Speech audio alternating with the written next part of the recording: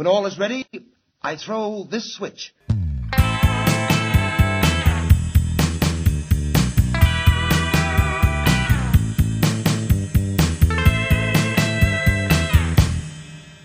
Hello, everyone, and welcome to the Collected Edition, a comic book podcast all about celebrated runs and story arcs told in the medium of words and pictures. I'm Paul Matthew Carr, and joining me, as always, is Mr. Brian Reese. No, it's good to be here. I think this is going to be a lot of fun, and there's nobody else I'd rather do this with than Mr. Paul Matthew Carr. Oh, thank you very much. Okay, on this episode, we will be talking about the Immortal Iron Fist, Volume 1. But before we get into that, let's talk about some of the more interesting comic book-related things that have happened recently. And I guess one of the major things to happen is the release of the critically acclaimed film Logan. Now, Brian, you haven't actually seen this film, correct? I have not. Well, because of that, I don't want to talk too much about the details or too much about the film until we've both seen it. But suffice to say, it's a very good film, and there are things... there are those in the geek movie world that are saying it's Oscar-worthy. I'm not going to go that far overboard. I would be surprised, but yes. I would put it in the Jackman. But yeah, okay. Yeah, I would put it in the topper. I would put it in the top echelons of great comic book movies. Up there, where the Dark Knight films. Yeah, interesting. Like Dark Knight Avengers. That's that good. I would pay to see Dark Knight Avengers. As I say, Dark Knight / Avengers. But this is Hugh Jackman's last hurrah as Wolverine. He starred... I'm sorry? So we've been given to understand. Yes. For now. He starred in... Is it 7 films as Wolverine? Oh, Lord. That's... So it's the 3 Wolverine films, the 3 X-Men films, and Days of Future Past. So 7. And he's had cameos in 2, 3 if you count Deadpool as a mask. I think we should count Deadpool as the mask. Okay, let's do that. So 10 films as Wolverine. That's pretty impressive. It's sure. I mean, you don't think that's a pretty good run for someone to have? Is 10? It's a good run. I mean, it's hard for me to wrap my head around someone playing the character for 10 straight movies, but again, some of those are cameos, some of those are a mask.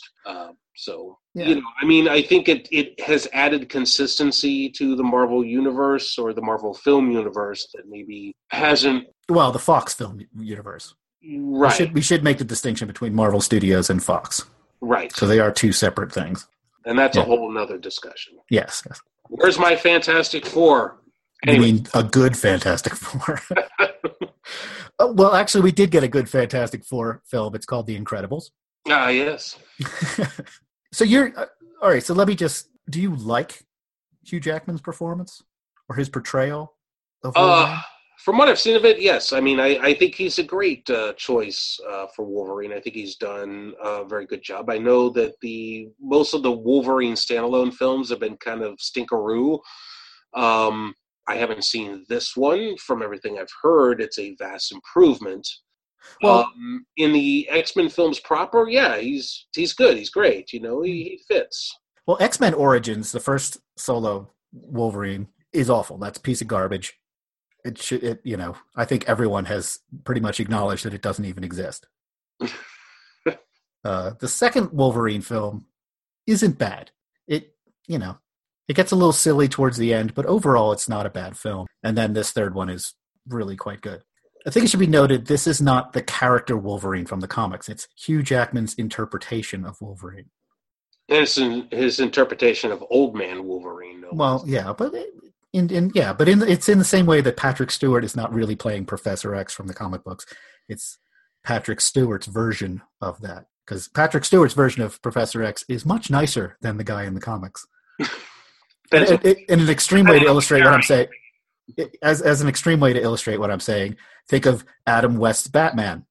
That's his interpretation of Batman. It's not really what you normally see in the comics.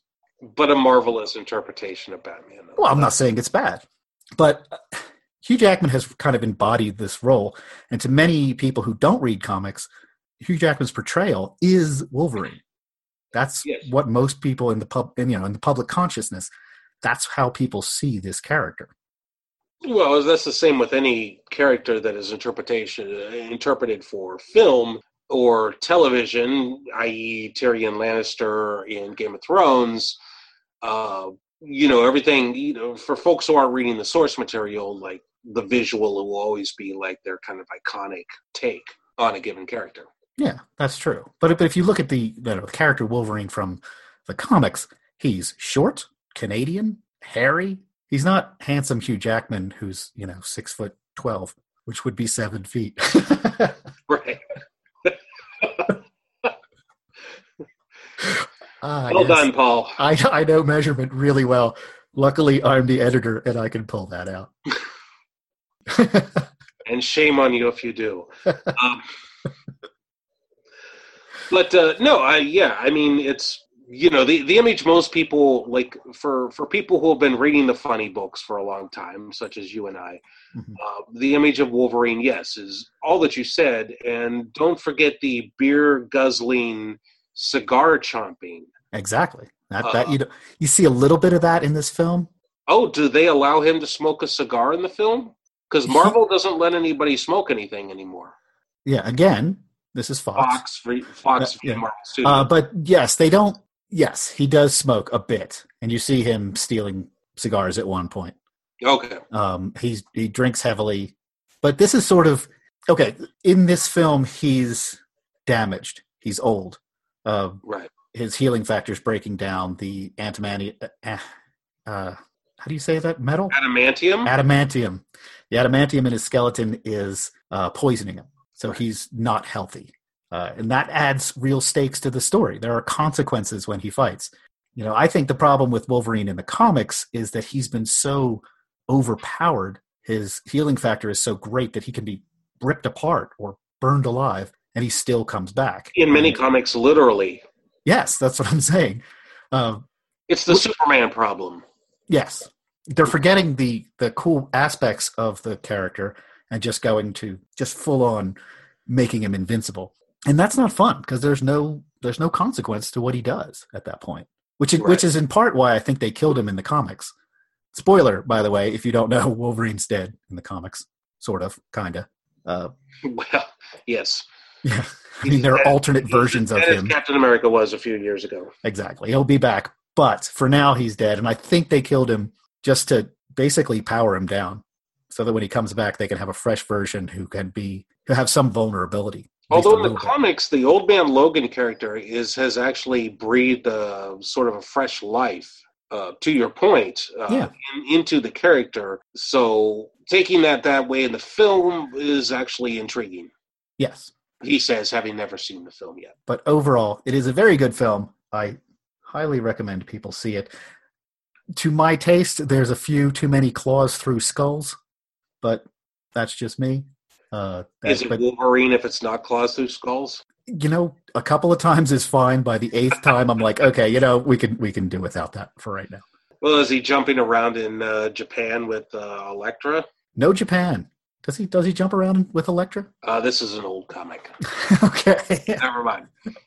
But the other thing, to move on, that's happened very recently, as of yesterday as of this recording, was the release of the Netflix series Iron Fist, the final Defenders solo film. And unlike Logan, it's not getting critical praise. And again, you have not seen any episodes yet. I haven't seen it. Of course, I've seen all the other. It just debuted last night or yesterday? Well, yesterday. Yeah. So if you were a good Marvel fan, you would have been up watching episodes. But I was a good Irishman, so I was not watching. Fair enough. So I'm up to episode 6, and it's not to go into any spoilers, but I think it's pretty good. And it's the same like the last. The second season of Daredevil, everybody kind of like crapped on, and I'm like, I thought it was pretty good. Yeah. Yes, I'm really confused about this visceral hatred that some critics have about this, and it seems odd because people are I'm not sure what approach people are taking for it and their expectations. I think that first season of Daredevil was so good that people expected the second season to be something different than it was. Yeah. Well, Jessica Jones was very good as well. Right, Jessica Jones, to me, the best are Jessica Jones and the Luke Cage, but I think the Daredevils are completely good, completely entertaining. Maybe not ground shaking in the same way that Jessica Jones and Luke Cage were, but the hate is odd.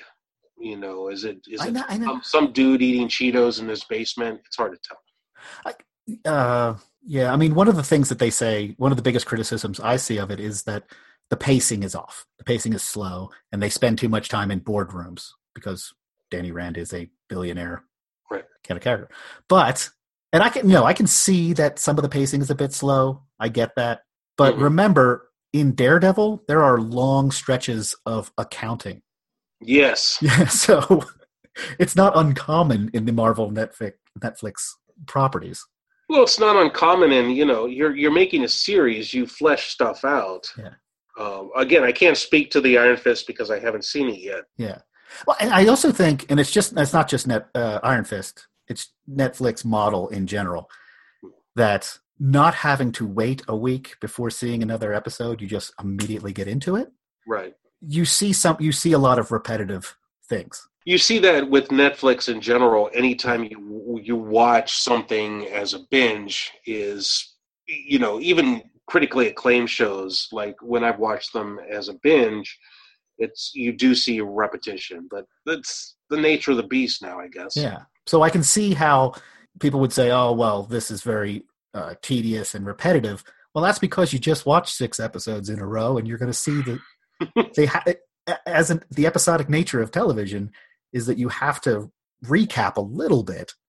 Right. Because you have to assume that not everyone's watching this on Netflix. In the same way with the comics, you always have to kind of reference back to things that have come before. Exactly. So I think that's an unfair criticism. Yeah, explanatory way.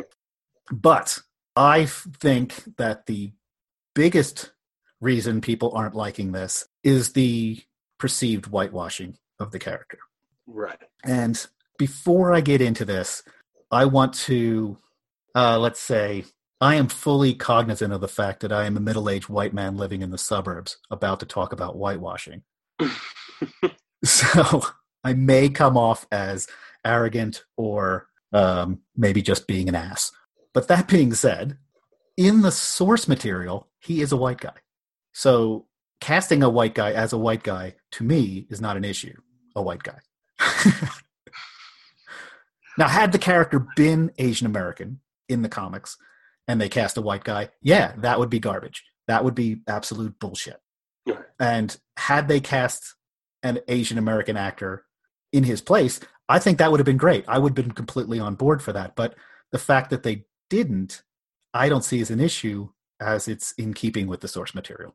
Well, I mean, as you've stated, it's as a Caucasian male living in Chicago, I can, I'm with you on this. In terms of how much does our opinion weigh? What does it, where do we go with it? So probably it's easier for us to discuss it in terms of the actual from page to screen, and particularly with what we're about to discuss in terms of the Iron Fist series.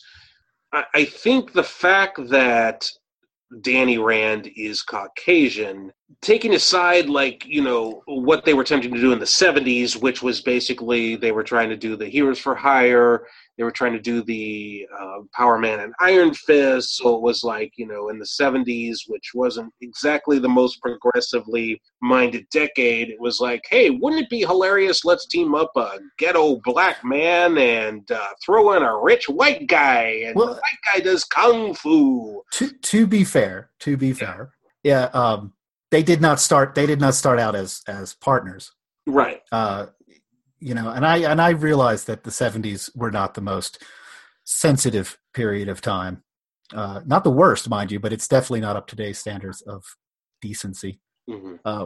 But 2 major crazes started in the early 70s. One is the kung fu craze that was just started, ushered in by Bruce Lee and others, and then blaxploitation. Right. So Luke Cage was created to kind of fit into the blaxploitation thing, and not only not only Iron Fist, but at the same time you had Shang-Chi, Master of Kung Fu, who was Asian American. Right. I don't know if you're, he's kind of like Bruce Lee meets James Bond. Yeah. So, but Iron Fist and Master of Kung Fu weren't huge sellers. And they were actually going to, and for that matter, Luke Cage wasn't a big seller either. Power Man at the time. And I think, and instead of canceling them, they just combined those two titles and teamed them up. And I think they became popular in large part because of the pairing. Because Luke Cage himself is a problematic character from the 70s. Right. And it was sort of this collision of exploitation genres that worked for some strange reason. It worked. It worked, and some of those issues are kind of classic and a lot of fun. But there is also, there's still, you go back and look at them, and again, 70s. There's some, I think the problem is that you were for the time sort of forward-thinking, more progressive-minded comic book creators who thought they were making a political statement by throwing these two cats together, and they thought they were addressing some contemporary, at the time, issues. In retrospect, it's a little quaint, and but I'm sorry, go ahead. No, I was going to say, you're absolutely right about that. I think when I read that era of comics quite a bit, because I personally really like it. It's a lot of fun. It is a lot of fun. And I look at it from a modern perspective, and there are things that are not okay. But if you look at it from the perspective of the 70s, they were actually doing very progressive things. Or they thought they were. They had the best of intentions. But you got to remember, the 50s and 60s are just right there in the rearview mirror.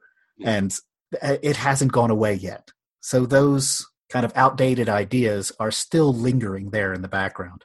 Right. The guys who were creating these things were really giving it their best. They were trying to be, they were trying for the betterment of the story. But they were coming from a generation with some outmoded ideas, so their progressivism was still based on like more horrifying ideas that had come before, and definitely it was still a white men's realm.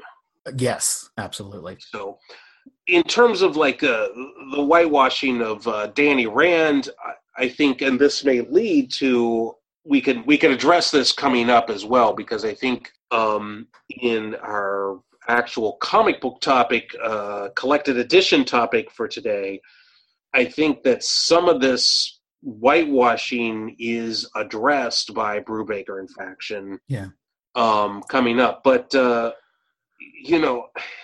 I think that ultimately, and again, as you said, this is where we are, the worldview that we come from and, the privilege that we come from possibly lends us to not seeing as big a problem with Danny Rand in the Iron Fist series on Netflix being played by a white guy. We may not see that as big a problem as, say, in Doctor Strange, where folks were questioning Tilda Swinton. Yeah, that's a different... That's a really tough line to... Because one character was created one way and then was being portrayed another way, whereas with Iron Fist, this character was created a certain way and is continuing to be portrayed in that way. Does that make sense? Yeah, so I guess another way of saying that is it's true to the source material. If you have trouble with the source material, that's a completely different discussion. Right. Yeah.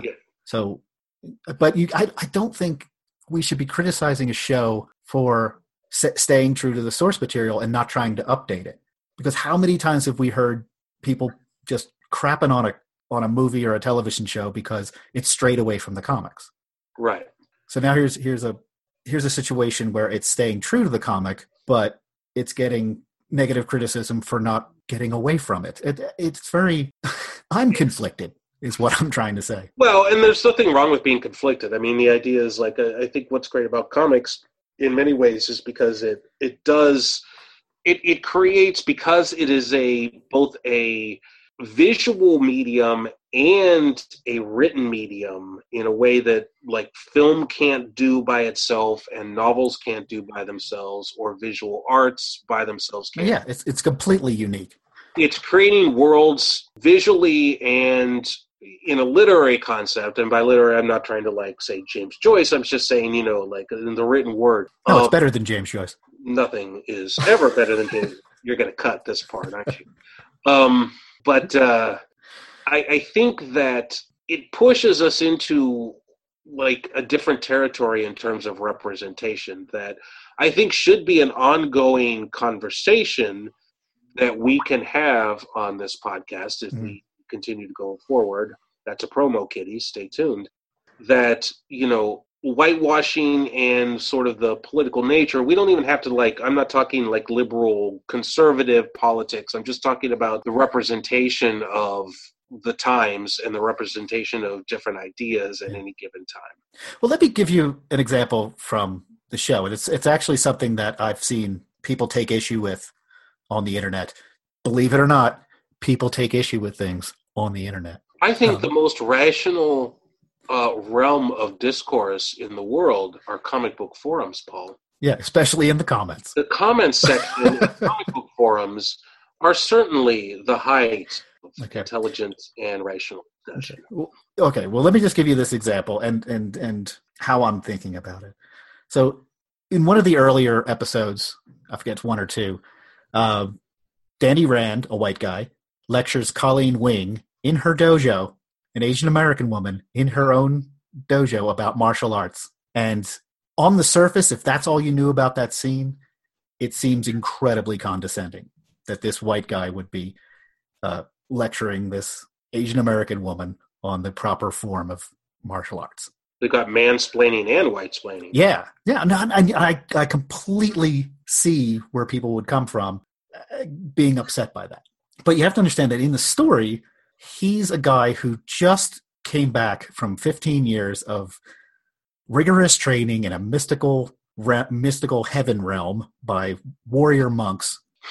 So, yeah, he's a little bit arrogant. So he's being arrogant because later, in a few episodes later, as the show progresses, he then has a similar conversation where he admits that she's incredibly talented and knows things that he doesn't. So from a story perspective, it's showing the character grow and evolve. Right. But if you just take it from white guy lecturing Asian woman, it seems pretty crap. But the question is, you know, if the idea is that he learns his lesson, right? But the counter-argument could be that he learns his lesson and, you know, then he realizes that this was wrong of him or whatever, but it's still then that's still the white man's journey, and the white man's experience. That's true. You are. I mean, I haven't seen it, so I can't comment on it, but I'm reacting to like the possibility. Is that a possibility that the show is still? If it's all about the white man's journey, then I can see where folks might have some difficulty. Yeah. Well, then, and this gets back to my disclaimer in the beginning that I know who I am and my background is. So am I blind to seeing these things? Even as progressive as I try to pretend to be, I mean, am I missing things?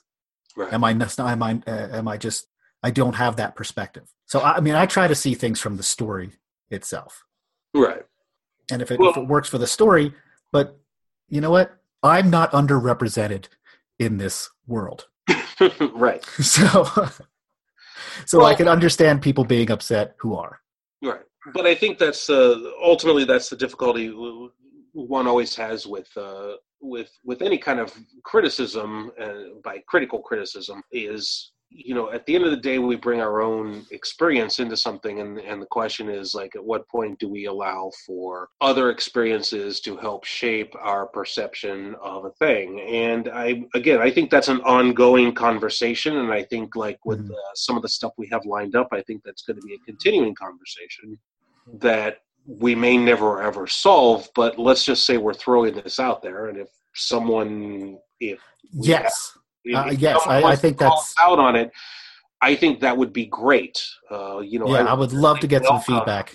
I would certainly welcome feedback on anything that we say here, because I think that's valuable.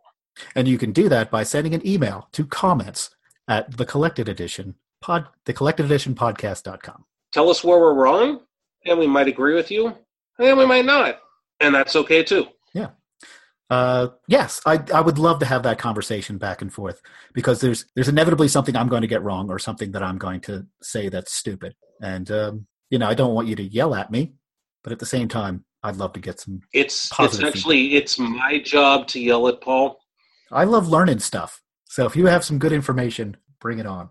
But I think what that probably brings us around to is the collected edition of the day, in which I think some of these concerns and questions about who is the Iron Fist and why is it interesting that Danny Rand is, a white guy who is an Iron Fist.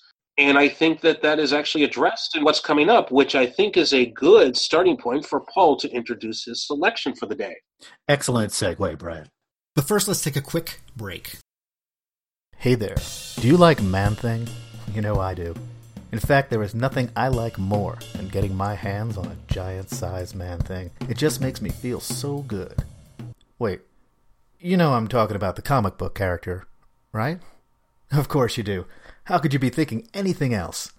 Man-Thing was created in the early 1970s to capitalize on the growing monster craze, but under writer Steve Gerber it became something quite different. Experimental, surreal, and very, very weird. It was something I loved as a kid, but does it still hold up today, 4 decades after its initial publication? So join me, Paul Matthew Carr, as I attempt to make sense of this cult classic and analyze each issue, putting it in the context of the time it was written and comparing it to the standards of today. And maybe you too can come to love the world's second most famous swamp-based comic book character as much as I do. The Nexus of All Realities, a Man-Thing podcast, a twice-monthly dive into the bizarre. Oh, and I'll probably make some penis jokes. And we're back. This week, we'll be discussing Immortal Iron Fist, Volume 1, The Last Iron Fist Story. It collects issues 1 through 6 in the series. First appearing in 2006, the series was written jointly by Ed Brubaker, Matt Fraction, and drawn by David Aja and Travel Foreman. With additional art by Matt Hollingsworth, who is amazing. Oh, yes. I'm sorry, I did not put that in there. Good call. Every issue opens by introducing us to a previous incarnation of Iron Fist throughout the generations. Issue number 1 reintroduces us to Danny Rand as he recounts his origin story while battling Hydra agents as Iron Fist and refusing Hydra attacks and refusing multi-billion-dollar deals in the boardroom as CEO on moral grounds. It also introduces us to Orson Randall, a previous Iron Fist still alive in retirement but suddenly called back by a mysterious group. Issue number 1, Brian, what do you think? Oh, that sums it up right there. Yeah. No, I mean, I think besides the fact that it's thrilling to read something co-written by Ed Brubaker and Matt Fraction, who have been doing some amazing comics throughout their entire career. No, absolutely. Both from Brubaker's work at DC, particularly Gotham Central, and Catwoman, into his work at Marvel with Captain America particularly, and into his Image stuff, which has just been knocking it out of the park nowadays. And Matt Fraction, besides being a filthy, filthy, filthy man, okay, has his run on Fantastic Four with Marvel, and his work in Image with Odyssey and with Sex Criminals and various other things. I mean, you're talking about 2 master storytellers. Absolutely. So the fact that 11 years ago, we got these two to team up together and work with the killer artwork of David Aja and Travel Foreman, it's already exciting before you even crack the page. Yeah. Oh, it's let's just start with, it's a beautiful book. It's a gorgeous. It looks fantastic. Foreman and Aja just do, and please correct our pronunciations, anybody out there, if we need to. Oh, yes. Apologies if anything is mispronounced, because that's going to happen. Yeah. So even when you crack it, you see, I think it's still kind of Brubaker heavy. I think the narrative definitely stems more closely to Brubaker's storytelling. I think that changes a little bit as they go on, but Brubaker is a little more seasoned at this point. Yeah, well, Fraction does talking heads really well. So when you see Danny in the boardroom going back and forth, that is really what Matt Fraction excels at. Right. To make that sort of thing interesting, which usually it's not. And he also brings the crazy. Yes, he does bring some crazy. And there's humorous bits throughout this series that I wouldn't be able to tell for certain, but they feel more Fraction than Brubaker. At the end of the day, it doesn't really matter. We have a completed singular piece that they both worked on together. Yeah. And, and Brubaker excels at writing action sequences. And most of the exposition comes through an action sequence. Right. So, which is compelling. It's not just two guys sitting there telling you what happened before. Right. So it's actually quite dynamic to see. I think with the first issue, I like the fact that in the first issue you see basically several different time periods sort of setting up the template for what they do going forward, which is giving you a little bit of history of the Iron Fists, which we find out later in this 6-series run that there were, I believe, 66 Iron Fists. Am I remembering that correctly? Yes, it is 66 Iron Fistuses. 66 Iron Fists, and Danny at some point admits that he doesn't know the legacy of the Iron Fist. He doesn't know anything about it. He doesn't know who has served before him. And we find out why later in the series. Right. Which I guess we'll get to. Yes. But, the fact that, that it introduces us to these sort of time hops where we meet Davos at some point. We meet Orson Randall, I believe, 1915, and Orson Randall's a heroin addict. But we also have modern day, i.e. 2006, when this was happening in the middle of the Civil War. And, then we had the Beiming Tian in 1227 AD, a previous Iron Fist. So I really like that framing aspect. Where yes, every issue starts with a previous incarnation of Iron Fist. Yeah, and we have no idea. We're basically coming into it in the middle. So it's almost like a Raymond Carver short story. It's like we don't have the beginning and we don't have the end. We just have a little snippet in the middle without really any resolution, but it introduces us in a very unique way to the characters, which I really like. Yes. And I like the fact that they restate his origin story with a few minor tweaks to bring it up into a modern era. But it's also that again is also used as a framing device because of how this story ends. Right. They do it in as few panels as possible, which good for them. Yes. Because origin stories, it's part of why I have trouble with the movies sometimes. I'm like, another origin story. I mean, they just basically get in there and get out. Yes, but at the same time, it pays off at the end, which is nice. So, I mean, the first issue, it's the first issue. It's a lot of introductory stuff. I do like the fact that we get the Mecha Gorgon. Yes. And this is why we love comics, because in comics you can have a Mecha Gorgon, a huge metallic-looking monstrosity, stampeding across the rooftops of New York. Well, that just doesn't happen in normal life.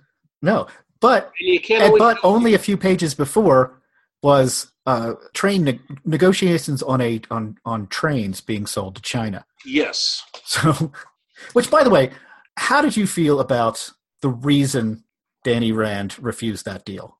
It needed to be done, but the way he does it is, I thought it was a bit heavy-handed myself. I agree. It felt a little false. It felt a little messagey, particularly for the time that it was written. Right. Tibet, Tiananmen Square. Brubaker are not afraid of contemporary politics or putting contemporary politics or ideas into their stories, which is fine.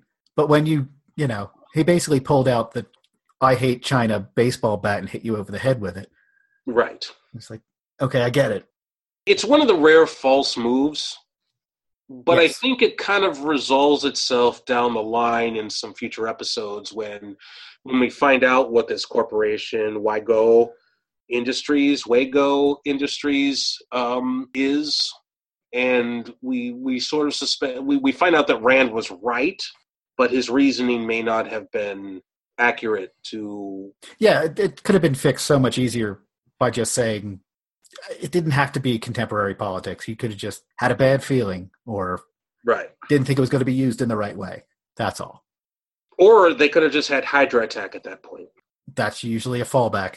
Which brings us to issue 2. Issue 2. Where we find Orson Randall coming back to the States by using Jedi mind tricks. He's immediately picked up by assassins dressed as cops, whom he eventually escapes but is forced to fight when an innocent bystander is threatened. He has a brief flashback to World War I, where he was last active, and in a rampage, kills all the bad guys with the Iron Fist. As he does so, Danny Rand collapses in pain, unable to believe someone else is using the power. Dun, dun, dun. Dun, dun, dun. Uh, So apparently Iron Fists are Jedi. Iron Fists are Jedi. Yes. But obviously identifiable Jedis, because he didn't fool those... should we tell them who the cops really are? Yes, we can tell them who the cops really are. Hydra. Spoiler, everyone's Hydra. Hydra. It should be pointed out, I didn't mention the synopsis, but we also get a brief Luke Cage cameo. Yes. When he brings just a huge amount of Chinese food. If you look at those panels, there's a lot of Chinese food. Well, Luke Cage is a big guy. I guess so.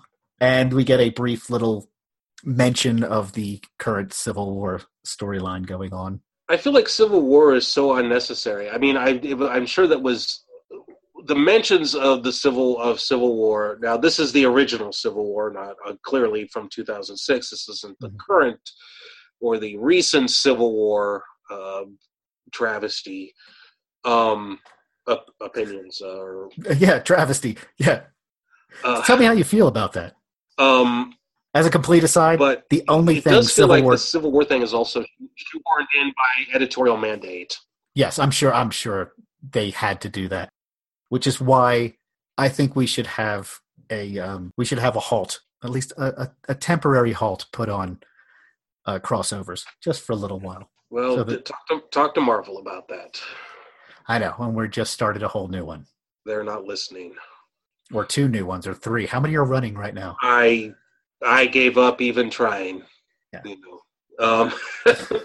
But anyway, to issue 2, I mean, we also got Night Nurse. It's Luke Cage and Night Nurse. That's true. Night Nurse is one of my favorite characters in the Marvel Universe. I'm going to call it the 616 just to piss off Tom Brevoort, who isn't listening anyway, so it doesn't matter. But 616 or is it 663? What's the official Alan Moore created timeline? 616. 616? We can edit That's right. this. We can edit this while I'm Google to make sure that we're. No, you're correct. It was 1961, June 1961, so it's 616. 616, yeah. Yeah. Yes. I will edit that out and make us. All right, Look, it's going to start here. Of course it's the 616. Yeah. My fault entirely. I did that. I got us off track. So yes, Night Nurse, brilliant character. If you read the original comics in the 70s, it really gets back to what we were talking about earlier, about not being very progressive. Right. But the idea is brilliant because, of course, these people need to be stitched up somewhere. And who better than the Night Nurse? Or Rosario Dawson. I don't, with issue 2, I think it's again, issue 2 is like a lot of table setting. Yep. I think we get a lot of interesting information. Some of which we shouldn't even talk about here because let people either discover it for themselves or they already know about it and don't need us to tell them about it. But I'm going to assume that either people have already read this or they don't care because they wouldn't be listening if they did. So let's just spoil the crap out of this crap. Okay. I mean, spoilers. Right. It's mostly just again, it's putting the second issue is putting a bunch more pieces into place. And I think you covered that basically with your synopsis. There's not really a lot to add to this particular issue. I think, though, it should be noted, the only other plot point I would say is important is that when Jaren Hogarth discovers that the Wago Corporation or the Wygo Corporation is buying up shares. Right. So it's a corporate takeover of Rand Industries and why are they doing that? Exactly. I do want to point out though that sequence where Orson Randall escapes the police car is actually quite well done. It's very cinematic, where you have the kick through the window, the punch in the face, the turning of the wheel, the car flipping over, breaking the glass. It's all really well done. Yeah. I mean, it's action sequence. Yes, which is what Brubaker excels at. His Captain America has stuff like this throughout. Right. Okay, I think we're done with issue 2, which brings us to issue 3. Issue 3. Danny Rand searches the city for the other Iron Fist, while Hydra plans a hostile takeover of Rand Corp. Hydra! Hail Hydra! And elsewhere, the Steel Serpent vows to kill all who use the Iron Fist. We learn more of Orson Randall's backstory. After the war, he entered seclusion in an opium-fueled stupor, distraught and broken from fighting. He then seeks out Danny Rand and, after a brief fight, tells him that he knew his father. Dun, dun, dun. I should just put that at the end of every synopsis. They do cliffhangers quite well. We need to get a recording of John McLaughlin, in issue 1, issue 2. Anyway, so that'll be hard when we get into higher story arcs. Right. Issue 932. Got to issue 6. I don't think he ever made it to issue 6. So we get some good backstory on Orson in this one. Opium. Fighting in the trenches. I love the fact, what is this? I mean, this is the quintessential team up issue, right? This is the Orson and Danny meet up, right? And what do they have to do first? They have to fight for a bit before they become chums. Right. Yes. Have to fight, and then they become pals, and then we've got the old standard Marvel team up. Yeah. It's a tried and true formula. It's become sort of cliche now, I know. But I think the way they handle this here, it works pretty well. Oh, yeah. I mean, it's I should say it's a trope, and it's a trope that has deserved some of the humorous comments that have been made about it over the years. But, it's at the end of the day, comics are about action sequences. Yeah. And what better way to have an action sequence but then to have two potential friends meet up and fight first. You also get to see whose powers do what. They're feeling each other out. I get it. I mean, it's a trope that works. Yes, it does. It also gets to sort out the alpha male. Hey, who the hell are you? Why are you dressed like me? You got the same tattoo on your stomach or something? I don't know if they do. No, it works. It works fine. Yeah. I also like the fact that this issue introduces the Crane women. Yes. Yeah. In a rather mysteriously, we don't know what they are yet, or who they are yet, or what they mean yet. Exactly. But, I was trying to remember. No, they don't actually get to the actual fate of those Crane women just yet. No. This is just the introduction. This is yeah, and then we also find out that it introduces the Steel Serpent in a fairly brutal way. Right. It could be written in capital letters. This is the bad guy.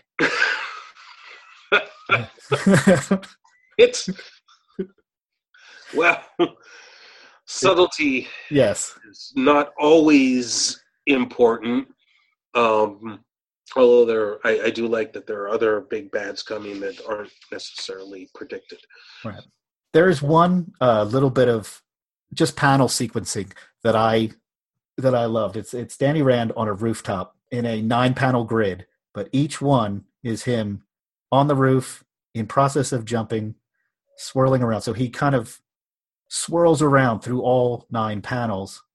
I can't tell you what page it is, but it's really quite well done. He's sort of partially in each one, and it gives you a good idea of how he can move.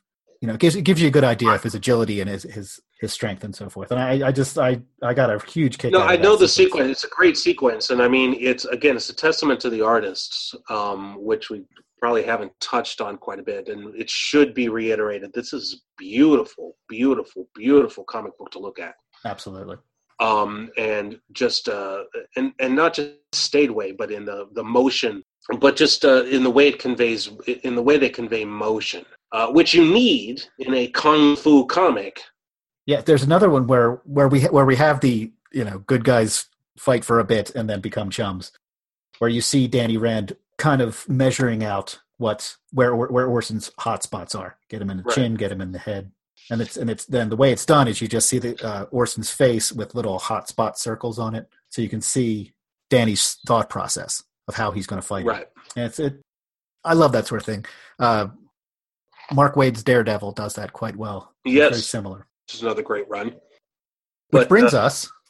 did you have anything else to say? Issue 4. I did not. Orson Randall begins training Danny Rand in some of the more esoteric uses of the Iron Fist, including extending it into weapons, in Orson's case, guns. He also teaches him the history of the Iron Fistuses, which is nice of him to do for us, the audience. The Iron Fistuses? Exactly. You keep that in. And he also teaches him the Jedi mind tricks. Hypnotic hand. Comics. Yes. Hypnotic hand. Insert joke here. Comics. Yeah. Meanwhile, we find out that Hydra is blackmailing Jaren Hogarth, Danny's lawyer, to facilitate the hostile takeover. And we find Davos, the Steel Serpent, is being aided by the Kraid Mother to be her champion. Dun, dun, dun. Man, a lot happens in this issue. Yeah, this is where 4, 5, and 6. This is where the shit hits the fan. If I can, the shit hits the hand. The shit hits the hand. Yes. Wow. Well done, Mr. Carr. Well done. Yes. As this series progresses, you'll be hearing more of that humor. Just something to look forward to. One's interpretation of humor may vary. But yes, there is a whole heck of a lot going on here. I mean, I like the fact that we're introduced to Orson Randall's father at the beginning of it, where he crash lands his airship. Yes. His very cyberpunk airship. And that's the other thing. There's a lot of cyberpunk going on in this series. Cyberpunk was all the rage in the early aughts. Yeah, and not in a bad way, but as a visual cue. But I like the fact that Randall's father we get some of that origin where Randall's father crash lands his airship in the Kunlun.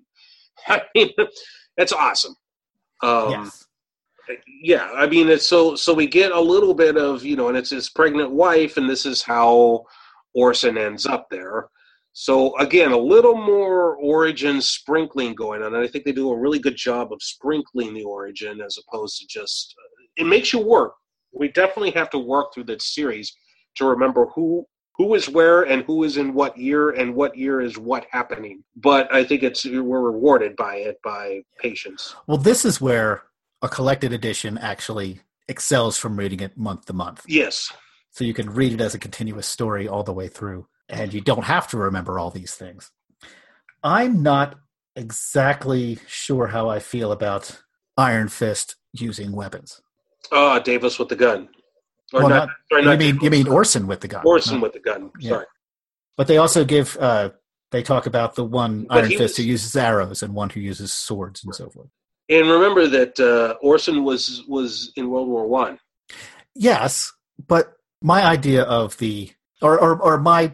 feelings about this character, the Iron Fist, or Danny Rand's Iron Fist, is that he is the living weapon. He is the weapon himself. He doesn't need other things. Do you know what I'm saying? He doesn't, in the same way that Batman doesn't need a gun. Danny Rand... Except he uses all manner of guns, just none of them have bullets. you're not getting my thing, man. No, he shouldn't need that.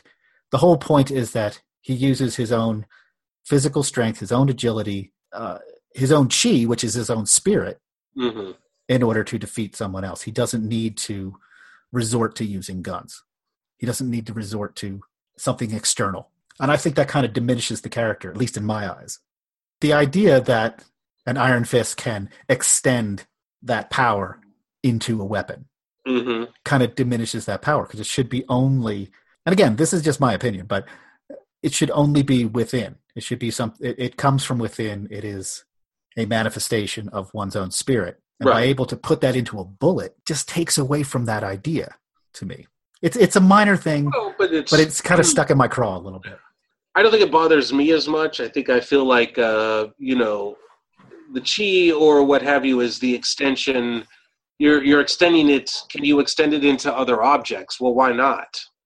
I see it as one's spirit. Sure, but you can put your spirit into, isn't the idea that, obviously we're not going to have a religious discussion or a metaphysical discussion, but, just, although this series certainly does suggest that, can you move your essence, your spirit, your chi, or whatever one wants to call it, can you transfer it into in either an animate or inanimate object? And why not? Well, you can if you plunge your hands through someone's heart. It's already been established that that's how you get it. Right. So, I mean, it's a massive sacrifice in order to get this power. Right. So to be able to willy-nilly throw it into a bullet or an arrow seems lesser to me. Well, it helps with the long-range fighting. It does, but Iron Fist has to fight close up, hand to hand. It's physical. It's. Unless the Iron Fist is leading the Chinese against British invasion. I'm just talking in a theoretical. Okay, so anyway, we get some backstory on Davos. Right. And he sort of is the wannabe Iron Fist. Right. His father is, we're given to understand, is Lei Kung, the Thunderer? Yes. Leikunge. Lei Kung. Yes, you are correct. Lei Kung? Good luck with this editing. So we get some of his backstory, and he's fairly arrogant. Well, I mean, I think he feels like he was raised for a certain thing, and when he didn't get the thing he wanted, I mean, it's a typical villain story in some ways. You want a thing, you don't get the thing, you're mad at the person who got the thing that you wanted. Exactly. But you didn't get the thing because it was your own arrogance and hubris. Right. The one thing that's making you a villain actually is the reason you didn't get to achieve your goal in the first place. So again, and this is not a negative criticism to this story, but they're taking, standard tropes of the genre, and they're sort of reworking them and sort of giving it sort of a modern edge. Right. So how do you pronounce KKKRRRZZZZZZZZZZZZKKK?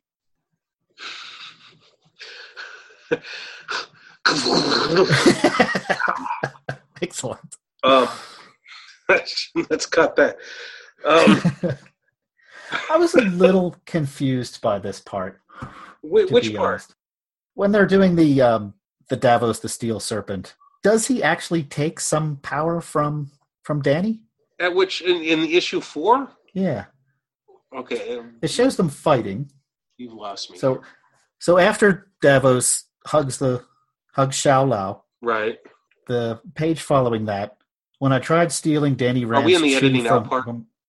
We can be. Because let me pull up that. Oh, okay. Because I'm not sure I'm remembering this particular. Okay, so I missed this part. It's showing a flashback to where he actually fought Danny Rand. He tries to steal Danny's chi and then dies, so he's resurrected by the Crane Mother. Okay. Right. Oh, that makes sense now. Welcome back to the program. We're going to actually talk about something real now. No, that was just one part that kind of confused me. I didn't get that he had died and was resurrected. Right. Okay. Okay. That makes That's a lot where he makes the deal with the Crane Mother. Yes. So he makes a deal with the Crane Mother to come back and be his and be her champion. Right. And to avenge the atrocities Kunlun practiced against Kunzi. Kunzai. And that atrocity we will find out about very soon. We also find out that Jaren Hogarth is being blackmailed.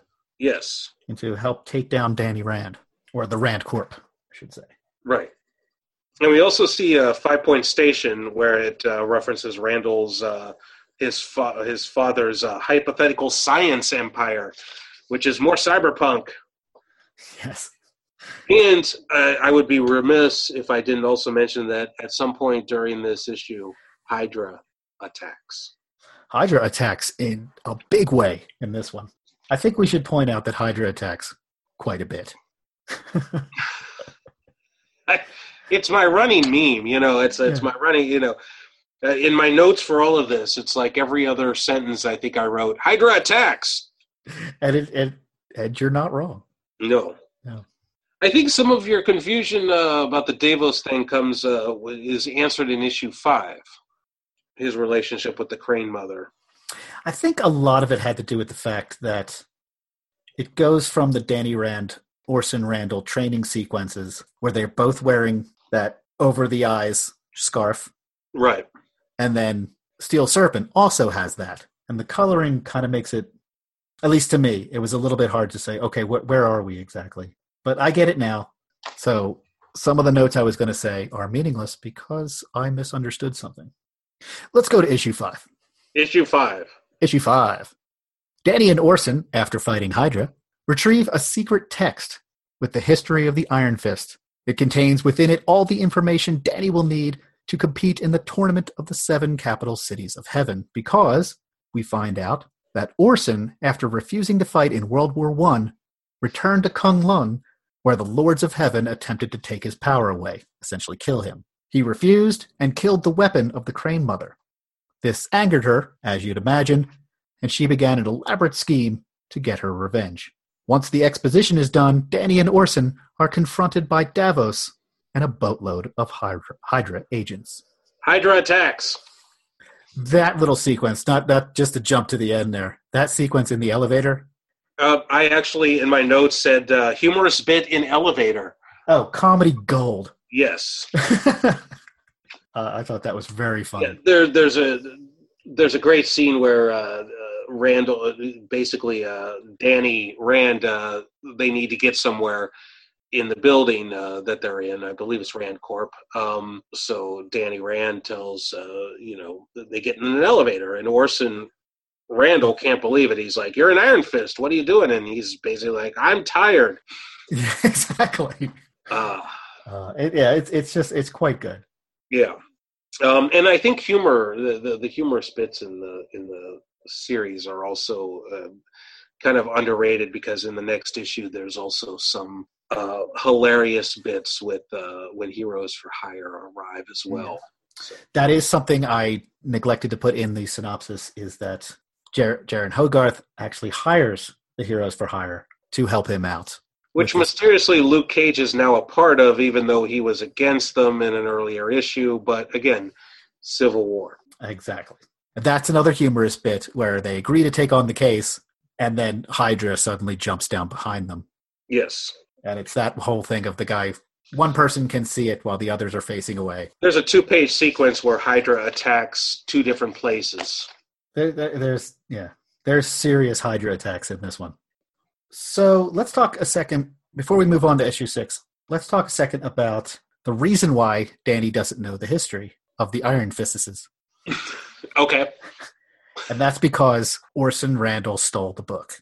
Right. Again, with the tropes that Brubaker and Fraction use, they take the idea of the mystical book with all the answers in it. Tell me if you think this, if I'm getting this correct. Orson, he basically, when he finds out that he wants to give up being the Iron Fist, but of course that's not an option. Right. So instead of just giving it up or basically dying, he takes his book and goes home. Exactly. Yeah. It seems a bit juvenile to me, is what I'm saying. I can understand the part about not wanting to be killed. Yes. I get that. Right. And not wanting to fight anymore.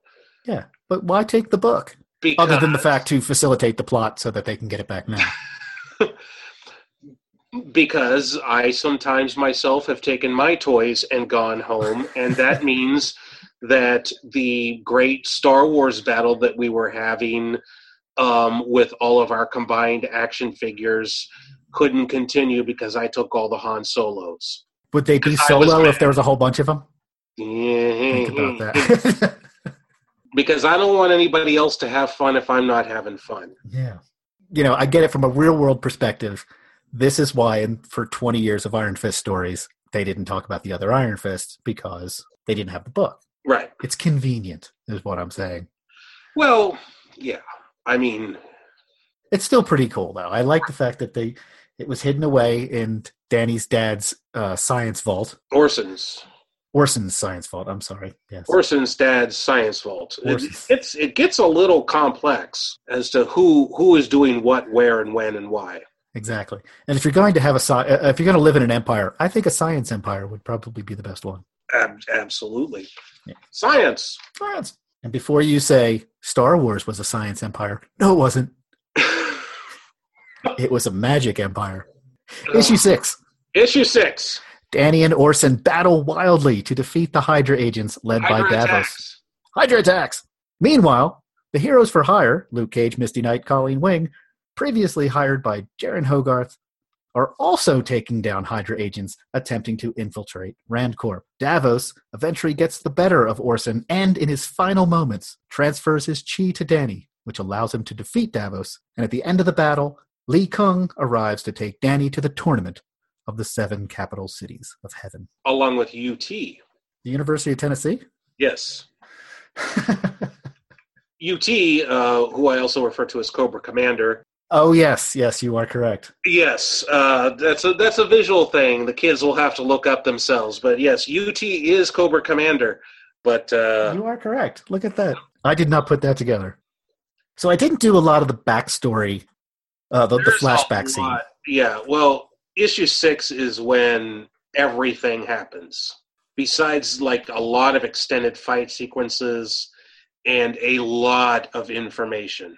Oh, yeah. The whole thing is basically a fight sequence. Yeah, it basically is like the least deconstructed issue so far. Almost harkening back to some of the classic, Marvel, where you actually had a lot happen in a particular issue. Oh yeah, like an original Iron Fist story would have basically a year's worth of story in about 3 or 4 panels. Yes, that's an exaggeration, but not too far off. Right. Yeah. Unfortunately, Bendis came along and destroyed comics for all eternity. But wow, that's a bit harsh. We'll have a Bendis discussion on a future podcast. We'll have a Bendis bender. Bendis. But there's a part, and this is what I had alluded to earlier. When in the first issue we get the flashback to Danny's origin, where it shows him plunging his hands into the heart of Shao Lao in order to become the Iron Fist, and then right at the end he has to do the exact same thing to Orson Randall. Right. Which is pretty darn gruesome. Yes, but then he becomes Super Iron Fist. Well, great panel where he's standing heroically with all the energy coming off of him, and he's in the pose, and I just Well, I do like the fact I do like the fact also when he plunges his hands into Orson's heart, you just see Luke Cage going, "Damn." Would have been better if he said "Sweet Christmas." That's true. But yes, that pose, that shot of him, kind of at the Dutch angle as well. Yes, it's classic comic book. Beautiful shading on that as well. Oh yeah, because he's all backlit in the fronts. Yeah, that's a gorgeous shot right there. So, how do you feel about the flashback sequences? I like the flashback sequences because I think they root things. I think that while it's again, if you were reading these individually, it may be easy to get lost. Like you said, reading it in the trade, you see the pattern that Brewbreaker and Fraction are going with. And you see their introduction. And of course, a lot of those flashback sequences are going to come back and be important later on in the series. But I like it. I like them as a frame, because each issue starts with one. And I like that as a frame. I like that as, we're getting an introduction to the book, Yes. the history of the Iron Fist, and we're seeing something that Danny Rand doesn't know. So as the observers, we're being given information that our titular hero doesn't have. I agree with that. But in particular, how about in this issue where it's doing the flashbacks to the cabin in the snow? Oh, where Wendell wants to run off. Exactly. To Kunlun and Orson. Basically, you finally you realize the character of Orson when he's like basically telling him he can't or he shouldn't. Exactly, and it gives you a better idea to why Danny's father, Wendell, wanted to get back there so badly. Right. At the same time, I think it's necessary to the story, but the way where they're inserted, I think, slows down this action because this issue is wall-to-wall action. Right. And it's just cranking along, raising the stakes, and then these little flashback scenes happen. It felt a little off to me, like the pacing was just a bit not right. Or it's a pause for breath. Oh, screw breath. It was really cranking there for a while. I could have been, and again, this is just a nitpick, a tiny little thing. I just felt it would just... So you're an action man and I'm an exposition man? I have no problem with exposition, and I'll tell you about it in detail. But I like exposition during action. Yes, I exactly. love the fact that our superheroes can discuss and talk whilst kicking ass. Yes, absolutely. I appreciate that as well. Or even just having internal monologues going on. This just seemed, because you have that, we were just talking about the big heroic moment, and then boom, we're back in a cabin. And for a couple of pages, it's just sort of nothing. And then we're back to Danny facing off with the steel serpent. We're building suspense. Or taking the air out of your tires. We're building suspense. It just felt a bit off to me. And again, it's not bad. It's just a little thing I noticed. I gotta come up with things I don't like about this, because otherwise it's just going to be going, this is really great. Well, I sort of feel like this was your recommendation, Mm-hmm. Although we had both read it way back in the day, but since we're collected editions, we're discussing arcs that have been collected. As I was rereading this... Thank you for restating the premise, by the way. I'm here to help. But I sort of feel like this was almost a perfect recommendation from you based on what I know of your interest in sort of Eastern philosophy and Eastern religion. Mm-hmm. Does that interest that you have, if this is still an interest that you have, I believe it probably still is. It is. What I like to say is, I'm a Buddhist. I'm just really, really bad at it. But I felt like, this series in particular, probably scratched a lot of your itches in terms of things that you're interested in, even outside of the funny book realm. Am I wrong on that? No, you're not wrong about that. But at the same time, I mean, this is a much more comic book version of those ideas, as you can imagine. But I do like the fact that sprinkled in throughout this story, they have references to Lao Tzu and Sun Tzu and various other actual real world texts. Right. But they don't explain about it, because these are characters who know what they are. I wouldn't say to you, Ulysses by James Joyce. He's an author who lived in Ireland. I wouldn't say that. You would automatically know what I'm talking about. Right. So I do appreciate the way that they're kind of sprinkled in. And if you know what they are, great. And if you don't, it doesn't take anything away from the story. But I do love Eastern mysticism, that whole aspect of it, and not just in a religious sense, but also the mythological aspects of it. So the fact that there's a giant dragon that you have to plunge your hands into in order to get a mystical force, that also tickles a fancy of mine as well. And it's comics. But yes, I've always been kind of drawn to Iron Fist as a character because of that Eastern feel. Sure. Now this can get back to the whitewashing thing again, because it is a white character going to be taught by the strange Eastern mystics, bringing it back to the West to be their biggest champion. I don't want to get into that conversation again, but yes, I do really, I do like this I don't know if you'd call it a genre. Oh, it's a genre.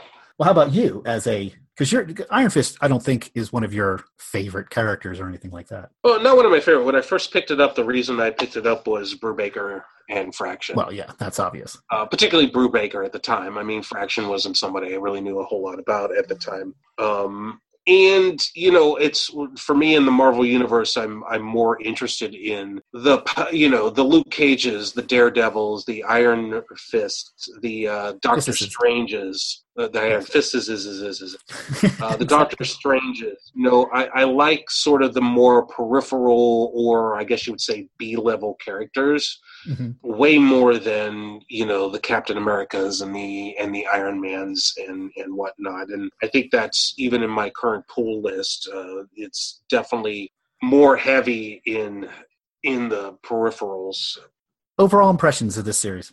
For the entire series, or just the 6 issues that we discussed? Just for the 6 issues we just discussed. All right, for the first 6 issues we discussed, I mean, I dug it. I mean, again, going back, the art is amazing. The writing, I think, as you pointed out, in a couple instances where there might be some problems with the writing in terms of pacing, which I think eventually gets worked out, particularly in the next arc, the next collection, which is kind of one of my favorite runs ever in a comic series. Yes, and we should probably cover that on a later episode. Yes, but for this, I mean, I think it's an incredibly well done introduction, bringing Iron Fist back into a level of prominence in the Marvel universe. It made him relevant again in the Marvel universe, which he hadn't been for a decade or more. Right. Yeah. So I personally really love this series. I love the 1970s incarnation of this character, which is silly and stupid, but it's just gloriously silly and stupid. But this made him like I said, a relevant character, and it's a great story. I did some really nitpicky things about the pacing, but I need to emphasize that is just small potatoes. Overall, I found this to be just a really fantastic run, really well told story, beautiful art by 2 of the premier writers for comics in general, not just Marvel. Great action sequences. Oh yeah, fantastic action sequences. Absolutely. So I think we should draw a close there. Okay. So before we go, do you have a recommendation for me? I do. I have a recommendation for your reading for the next podcast. You will be reading the first edition, collecting issues 1 through 6 of Joe Casey and Tom Scioli's Godland. Oh, yeah. That's going to be fun. Yeah, it is going to be fun. The collected edition put out by Image is collecting issues 1 through 6 is called Hello Cosmic. And it's Godland 1. And if you love your Joe Kirby, you're going to love Godland. Okay. Looking forward to that. That's going to be just fantastic. It will be. You will thank me. Okay. Well, I think we're going to finish this off. But first, I have to say this. You've been listening to The Collected Edition, a comic book podcast. The Collected Edition is a Daddy Elk production. All materials used on the show are copyright their respective copyright holders, and no infringement is intended. The show can be found on iTunes, Stitcher, and Google Play, as well as online at collectededitionpodcast.com, where comments can be left on individual episodes. You can also send us feedback at comments@collectededitionpodcast.com or on Twitter at the Daddy Elk Productions handle @DaddyElk and use the hashtag #CollectedEdition. The Collected Edition, a comic book podcast, is for entertainment purposes only. Are you not entertained? Are you not entertained? So thank you to everyone who made it this far. Thank you for listening to The Collected Edition. We'll be back in about 2 weeks' time with Godland. Goodbye, everybody. Say goodbye, Toodles. Brian.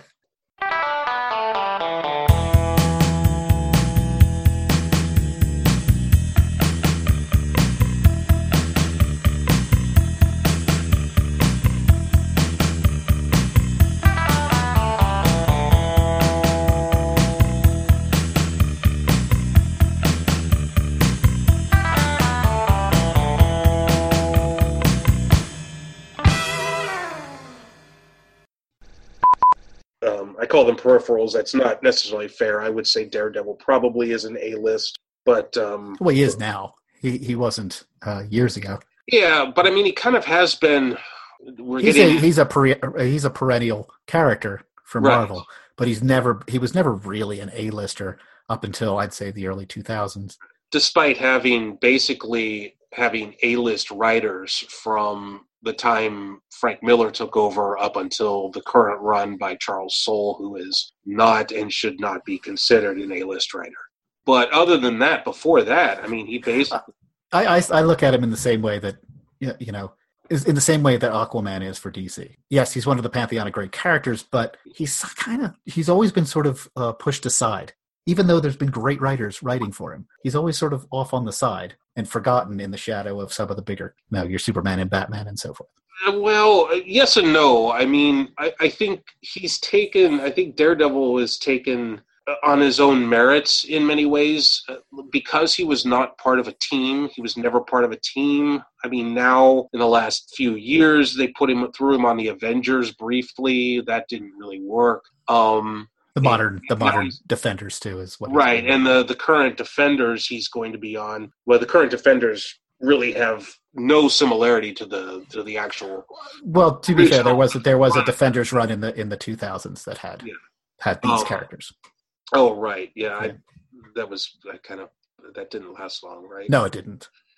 But I think the fact that they and even during like numerous of his runs, even when Bendis was writing him and Brubaker and some others, they kept him out of a lot of the big event comics, and I think that was a conscious choice. I think also the writers, because they had A-listers writing it, and the A-listers were like, no, I'm not. The writers had the ability to say, because they were strong enough, they had the ability to say, no, I'm not going to write. I'm writing my story, and I don't have room in my story for a random crossover with a random event that's not going to mean anything to the comic in the long run. No, I get that. So Daredevil was left out of a lot of it. He might have appeared, in the big event, the actual real big event, as a character kind of wandering around doing stuff, but it never affected the actual run on his comics. Okay. Everything you just said was incredibly fascinating, but very far afield. Yeah, I was just wondering how we got here. I'm going to rein you back in. You might have to cut that stuff out. And that's something. I'll save it and do it as a bumper at the end.